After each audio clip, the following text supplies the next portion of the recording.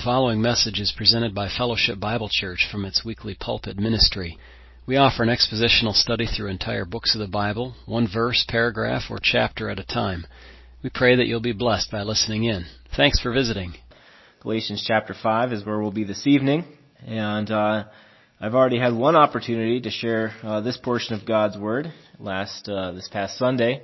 Kaylee and I had the privilege to be up in Howell and to fill in for Pastor Terry there at Fellowship Bible Church in Howell, and it was a blessing to see the folks there, and it's been a little while since I've seen most of them, and actually we were there in July, and so we saw some of them then, but not all of them, and so we're thankful for that opportunity, and it was encouragement to spend that time with them.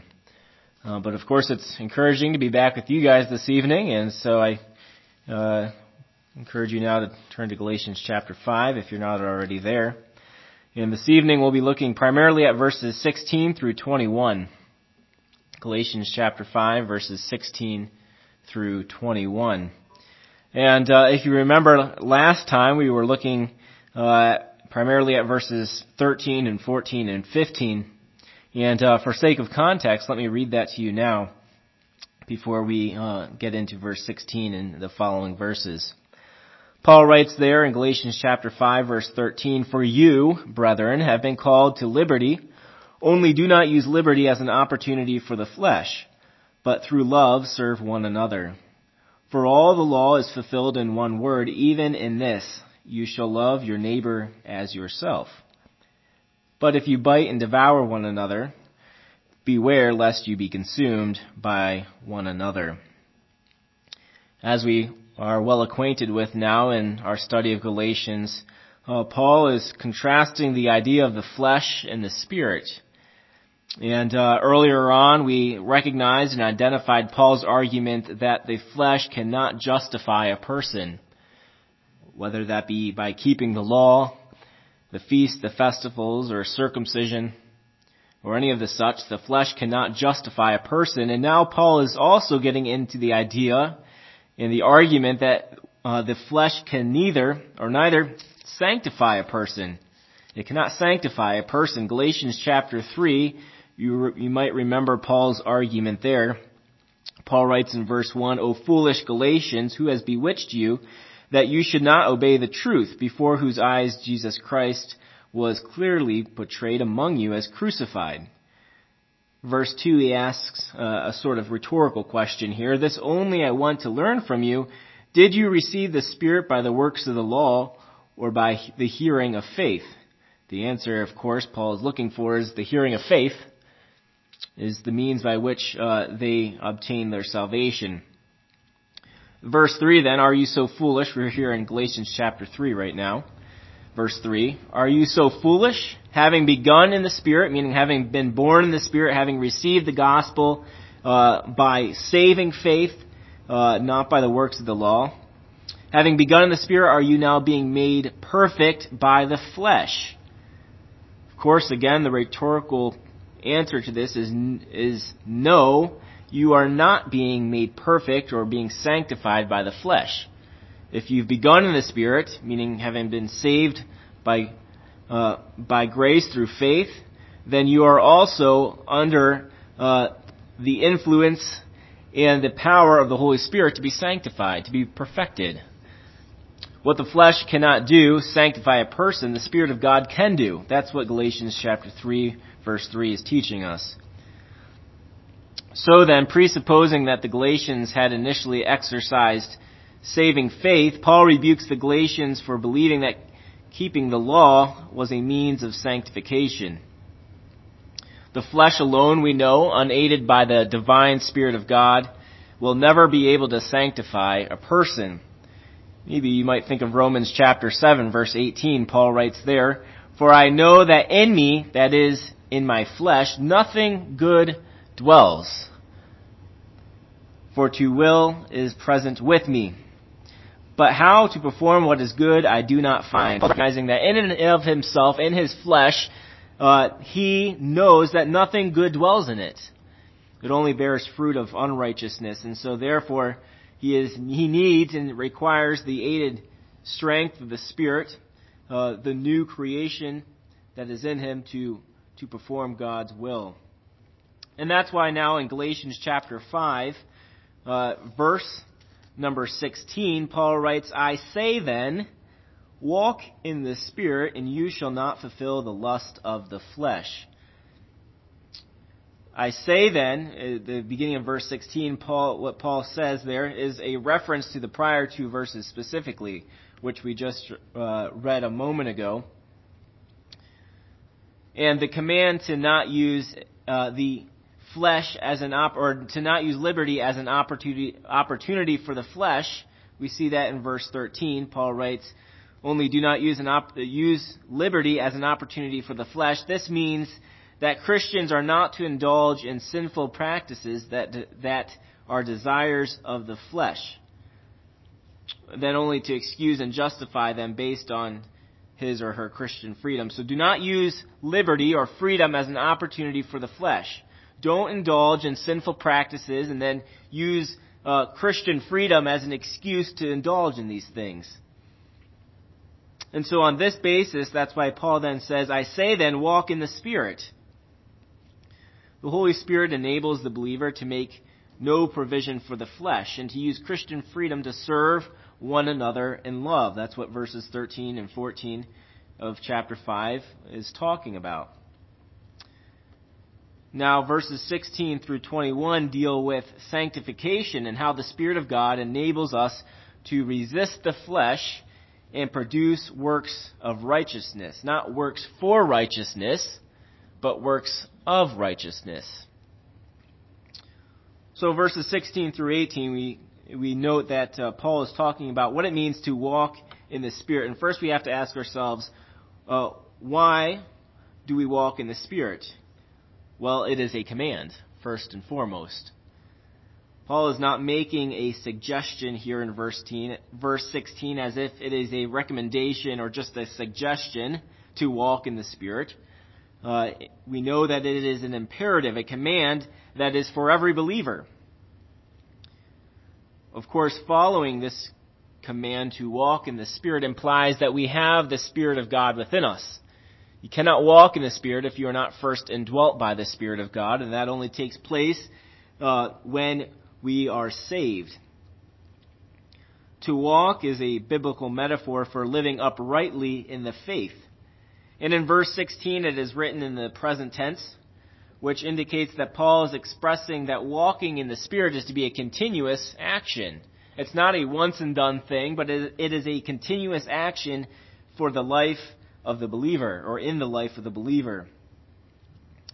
And the idea of walking or living uprightly in the faith is used in Scripture to describe our new life in Christ and how it is to operate.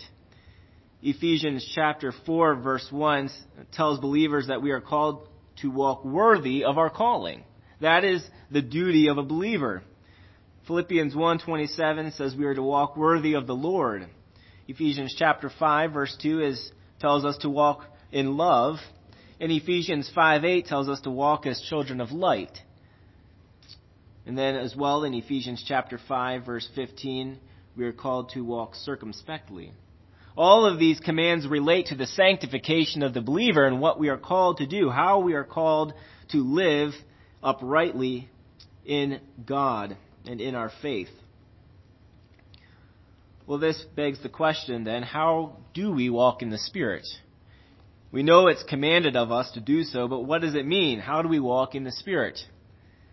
Well, simply stated, to walk in the Spirit is to depend upon the power of the Holy Spirit to guide and assist you to actively live a holy life.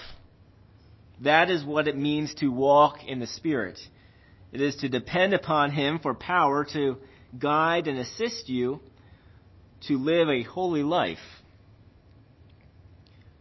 Depending upon the Spirit means we acknowledge our need for His power, something that the Judaizers were not acknowledging.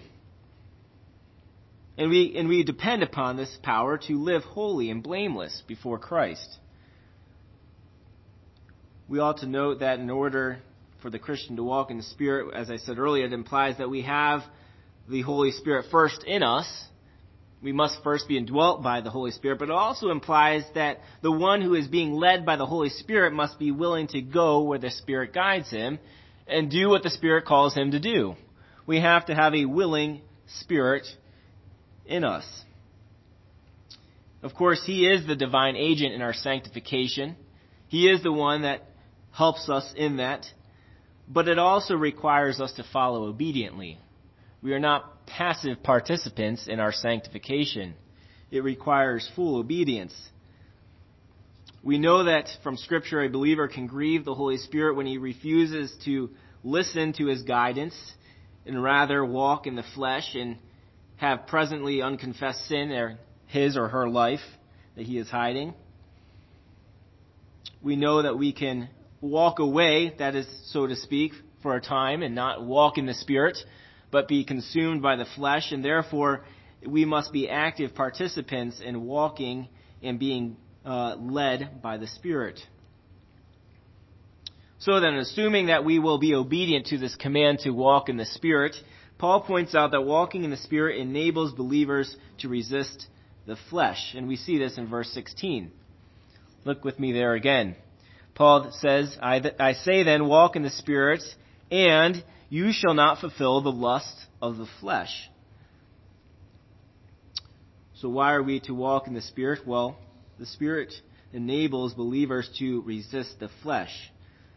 The same principle was later written in Romans by Paul when he writes in Romans chapter 13, verse 13, let us walk properly, as in the day, not in revelry and drunkenness, not in lewdness and lust, not in strife and envy. And then verse 14, but put on the Lord Jesus Christ, and make no provision for the flesh to fulfill its lusts.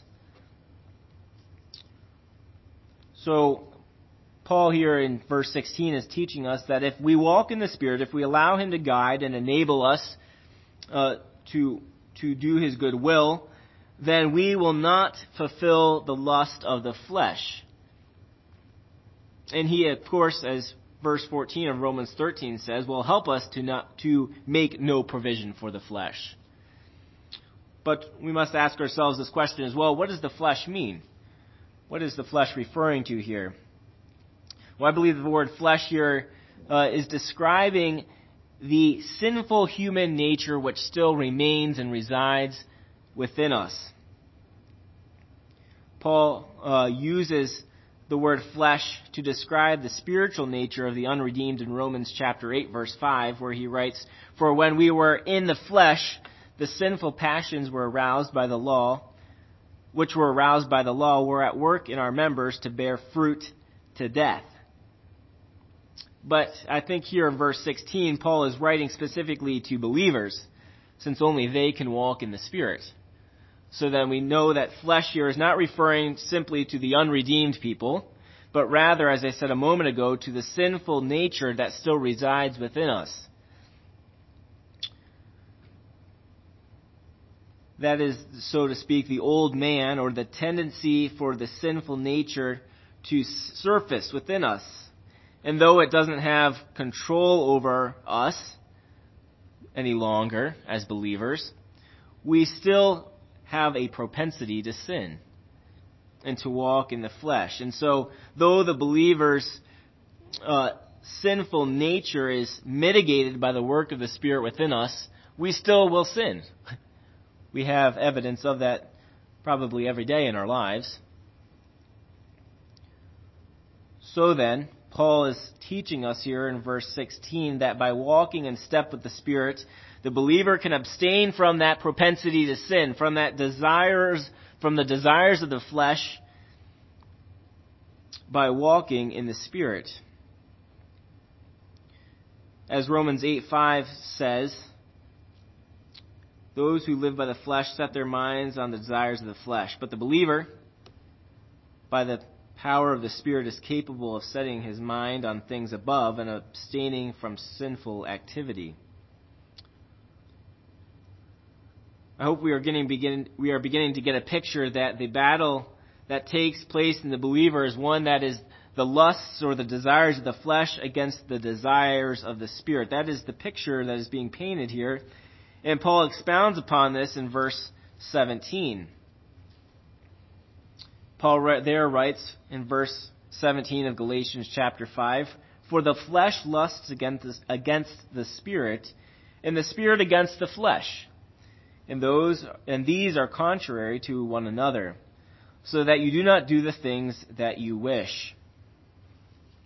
Here in verse 17 and 18, we learn that the spirit and flesh that remains in the believer are at war with one another. The flesh that remains, that is, that sinful nature within us, is at war with the Spirit, and they are contrary to one another. The doing of verse 16 is not easy or automatic, because that flesh is still actively at work within us, trying to thwart our desires that should be focused upon Christ and upon the Spirit's direction. As we said a moment ago, the propensity for man to sin is present, and it is a conflict that is not totally eradicated at salvation. We still await our glorification, our total sanctification, in which sin will no longer have a hold upon us whatsoever. But until that point, the flesh and the Spirit are at war. Ultimately, however, we know that sin has no reign completely over a believer, whereas in an unbeliever it does. It is capable of controlling the unbeliever, and the unbeliever and his ability to resist the desires of the flesh is practically impossible. They walk in the way of the flesh and sin and in the desires of the flesh, because that is all they know how to do. As we said earlier, the believer, though, is not a passive participant in this war. He must be actively opposing, by the Spirit's power, the flesh. And as Romans chapter 13, verse 14 stated earlier as I read it, one of the best ways to abstain from that flesh is to make no provision for it. We are to walk circumspectly, to not put ourselves in a situation that could potentially cause us to sin. If you find yourself by no choice of your own in a tempting situation, then we are to be like Joseph and flee. Flee from that situation and make no provision for it. Don't put yourself in a place where you know you will be tempted, where you are easy prey to sin and to the desires of the flesh, in areas in which you once struggled in before you were saved. Make no provision for that flesh. As a believer, consider the fact that the members of our body are not to be used for sinful activity. Colossians chapter 3, verses 5 through 7 teach us that. As Paul there writes to the Colossians, "Therefore put to death your members which are on the earth, fornication, uncleanness, passion, evil desire, and covetousness, which is idolatry. Because of these things the wrath of God is coming upon the sons of disobedience, in which you yourselves once walked when you lived in them." But of course, that's not our calling anymore. We no longer are sons of disobedience, and therefore we are not to act as such and to make no provision for the flesh. The nature of a genuine believer is to be set apart, pure, and pleasing in the eyes of God. And this begins when Christ redeemed us at salvation, and is to continue on through our Christian life. That should be the attitude and the mindset of a believer as they walk in faith. We have been purified by Christ, and we are not to go back and defile ourselves again in the things which we once practiced, but as we noted earlier, we are to walk worthy of our calling by which we were called.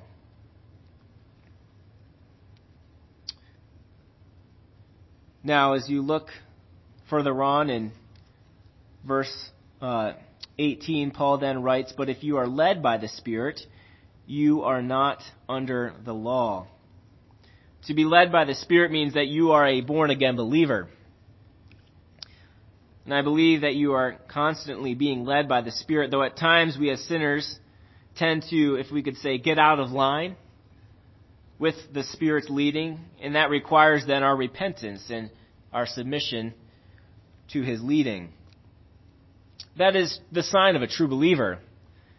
Though they may get out of line for a moment, they ultimately recognize that they have sinned and that they have done what is unpleasing to the Lord and will repent of their sin and continue to be led by the Spirit and walk in the Spirit. The amazing thing about life in the Spirit is that we do not need the law to resist what is sinful or to do what is righteous. We have the Spirit of God and the Word of God to direct us into righteousness and to help in our sanctification.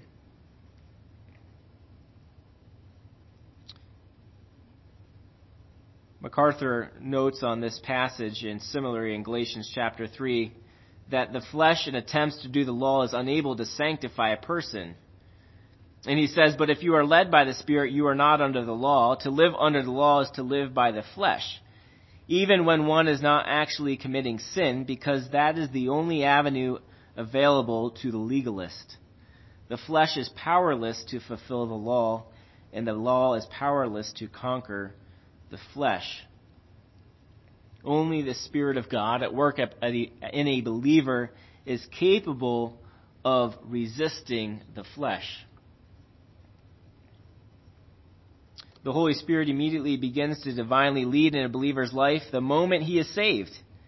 And he does this not only to help us and to lead us to resist the flesh, but he also does other things as well, positive things. He helps lead the believer in the way of freedom, Galatians chapter 5, verse 1, and in holiness, chapter 5, verse 16, in truth, John chapter 16, verses 13 through 15, in fruitfulness, verses 22 and 23 of chapter 5, which we'll look at next time. Ephesians chapter 2:18, he helps us walk and have access to God in prayer. Romans 8:16, he gives us assurance of our salvation. Acts 1:8, he helps us in witnessing. In Ephesians chapter 5:18 through 21, he gives us a submissive joy. And so that is what the Holy Spirit enables us to do, and that is what it means to be led by the Spirit. Now, as we continue on, we see the contrast of what it means to walk in the Spirit versus what it means to walk in the flesh.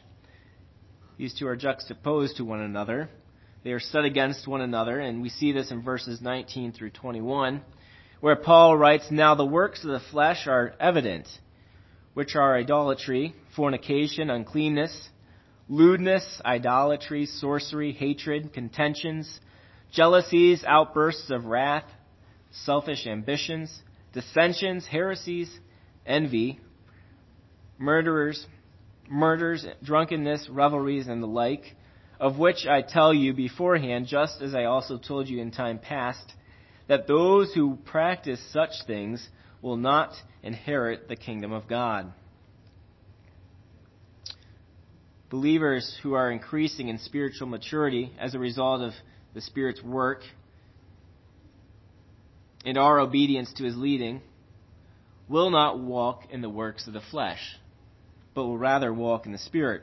However, the works of the flesh are those things which do not please God, nor do those who do them please God either. Paul begins here with a list of works of the flesh, which are evidences of an unredeemed life. They are evidences of an unsaved person who has not experienced the work of God in them and who are not walking in the Spirit because they do not have the Spirit of God within them. Now, this, of course, is not an exhaustive list. Paul writes there in verse 21, envy, murders, drunkenness, revelries, and the like. And then later in verse 21, he says, those who practice such things. So we know here that Paul is not talking about an exhaustive list of things. Of course, just a small portion here. In other places, Paul writes more about the works of the flesh. Just as we know that the fruit of the Spirit is not, of course, limited to these things as well. There is more which we do, which are evidences of the Spirit of God within us. But here Paul writes a few of them, that is the works of the flesh, in verses 19 through 21. And I just want to look at these and think about them just for a moment and what they really are in describing them. As I said a moment ago, their actions, by doing these things, their actions and behaviors are evidencing the absence of God's Spirit in them. Those who practice idolatry, that is, infidelity in marriage, sexual immorality within a marriage, or fornication, which is any kind of sexual immorality, pornography, uncleanness, any impurity that defiles a person from within. Lewdness is obscene or vulgar or inappropriate behavior. Idolatry, that is to say, worshiping man-made images, whatever the sort they may be. Sorcery, witchcraft, black magic, the occult, the Ouija board, any of those things which pertain to satanic works. Hatred, which is evil intentions, whether said or unsaid. Contentions would be strife or discord or anything leading to destruction. Paul talks about that, or remember, Paul talked about that in verse 15. But if you bite and devour one another, beware lest you be consumed, or literally that can be translated as destroyed by one another. But going on in our list here in verses 19 through 21, Paul also mentions jealousies. That could be covetousness or greed.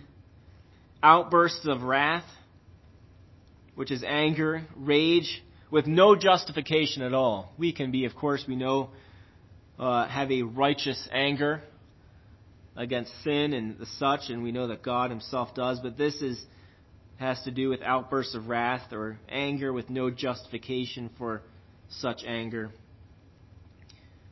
Then Paul writes as well,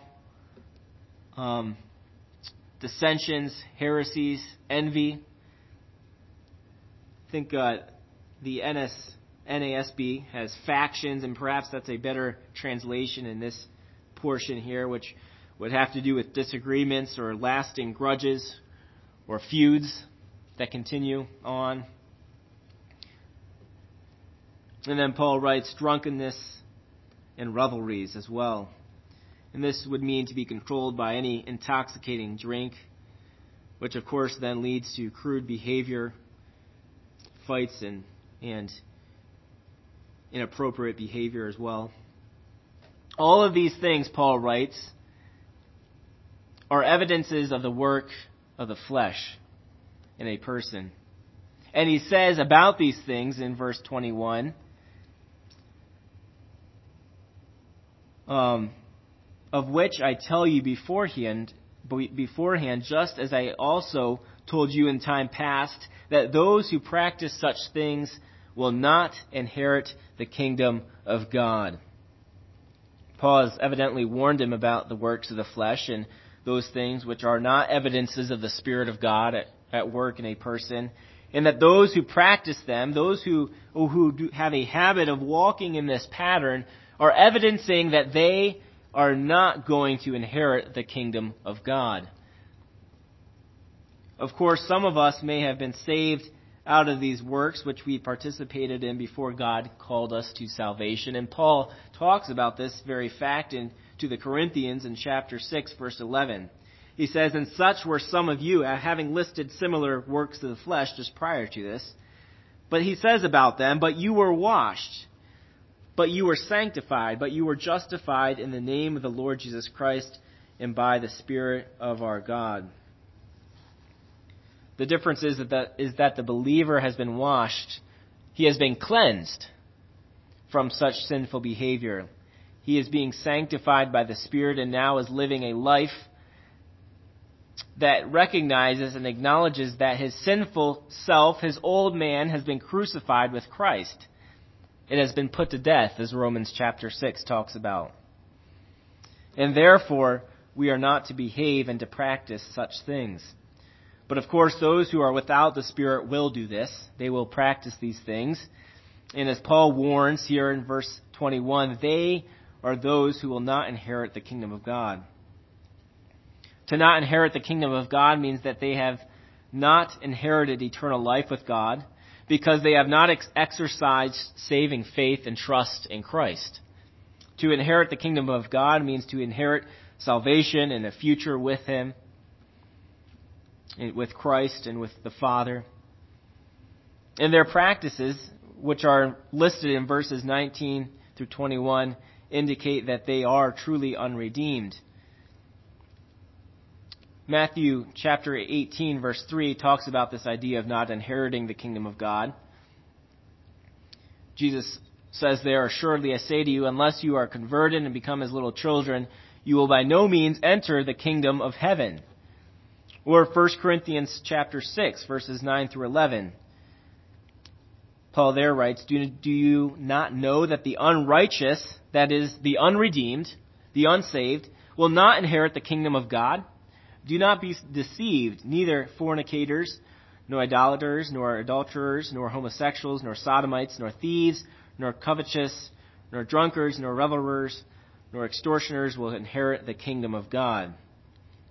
Or Matthew chapter 7, verse 21 through 23, where it says, "Not everyone who says to me, 'Lord, Lord,' shall enter the kingdom of God, but he who does the will of my Father in heaven. Many will say to me in that day, 'Lord, Lord, have we not prophesied in your name, cast out demons in your name, and done many wonders in your name?' And then I will declare to them, 'I never knew you. Depart from me, you who practice lawlessness.'" Those who practice lawlessness, the same kind of lawlessness that we see here in verses 19 through 21, the works of the flesh, that is. To go on practicing such unrighteous behavior indicates in itself that you are without Christ, without the power of the Holy Spirit, and therefore unable and incapable of walking in the Spirit and having a future hope of eternal life.